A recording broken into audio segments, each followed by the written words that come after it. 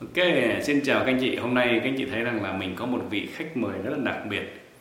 Đây là em bé có tên gọi là Thiên Bảo James. Đây là con trai đỡ đầu của mình, con của vợ chồng Từ và Katrina. James bây giờ là 6 tháng tuổi. Ok. Và James đang ăn cái dây điện của bố. Ok. Hôm nay cái chủ đề của mình là như vậy này, là tiềm năng con người. Cái gì để ý ha. Ví dụ ngày hôm nay này, anh hỏi các anh chị này, anh nói với các anh chị này, các anh chị có thể trở thành bác sĩ. Dĩ nhiên là nếu các anh chị chưa là bác sĩ, đúng không? Mình nói các anh chị chứ là các anh chị có thể trở thành bác sĩ, các anh chị có thể trở thành y tá, các anh chị có thể trở thành kỹ sư, các anh chị có thể trở thành luật sư, các anh chị có thể trở thành phi hành gia, các anh chị có thể trở thành một cái gì đó, một cái nhân vật nào đó.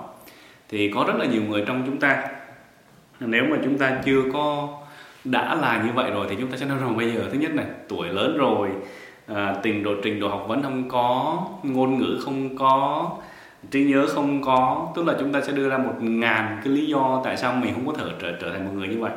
Dĩ nhiên là chúng ta cũng có thể nói sao một chút là mình nói là bạn có thể trở thành rất là thành công, bạn có thể trở thành một người rất là giàu có. Thì có nhiều người họ cũng đưa ra những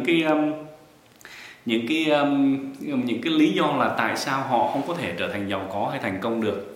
Nhưng mà bây giờ các anh chị này, ví dụ như là bây giờ chúng ta nhìn Baby James, ok, Baby James, và anh hỏi các anh chị chứ là James mai mốt, Thiên Bảo mai mốt lớn lên có thể trở thành một người như thế nào, thì hầu như rằng là tất cả mọi cái vị trí, mọi cái danh xưng Thiên Bảo có thể trở thành bác sĩ, có thể trở thành phi hành gia, có thể trở thành người giàu có thể trở thành người thành đạt, có thể trở thành người nổi tiếng.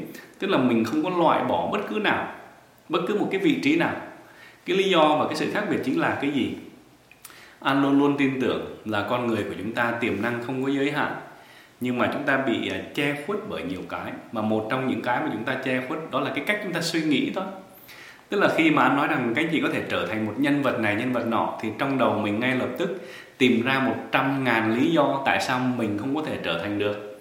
Nhưng mà khi anh nói rằng là Thiên Bảo lớn lên có thể trở thành nhân vật này, nhân vật nọ thì các anh chị nghĩ rằng bạn ấy có thể làm được. Tại sao?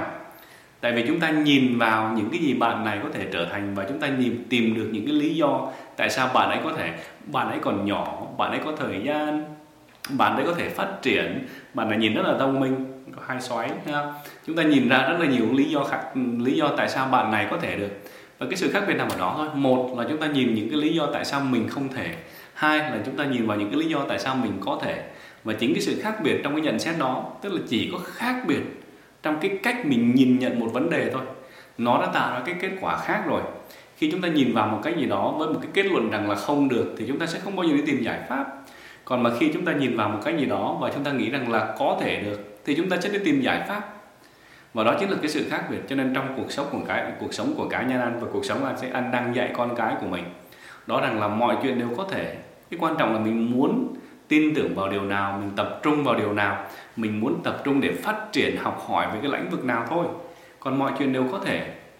Cho nên luôn luôn có một cái điều anh làm, đó là anh luôn luôn nhận xét con người ở cái mức độ tối đa nhất, cái mức độ tuyệt vời nhất. Còn bây giờ nhìn vào giới hạn thì ai cũng có những cái giới hạn quá, lùn quá, mập quá, gầy quá, cao quá, già quá, trẻ quá, có rất là nhiều cái quá, đúng không? Nhưng mà rồi cái khía cạnh nào cũng vậy, có một cái cách nhìn có thể giúp gọi là phục vụ cá nhân của chúng ta. Ở cái khía cạnh là giúp cho ta có niềm tin, hy vọng để chúng ta đi về phía trước. Hoặc là chúng ta có thể nhìn vào một cái khía cạnh khác, nhìn vào rất là tuyệt vọng, ở chỗ rằng là nhìn ngõ nào nó cũng rất là tối tăm. Cho nên nếu chúng ta nhìn được vào bản thân mình, không cần nhiều nước miếng nhiều vậy đâu nhé. Nhưng mà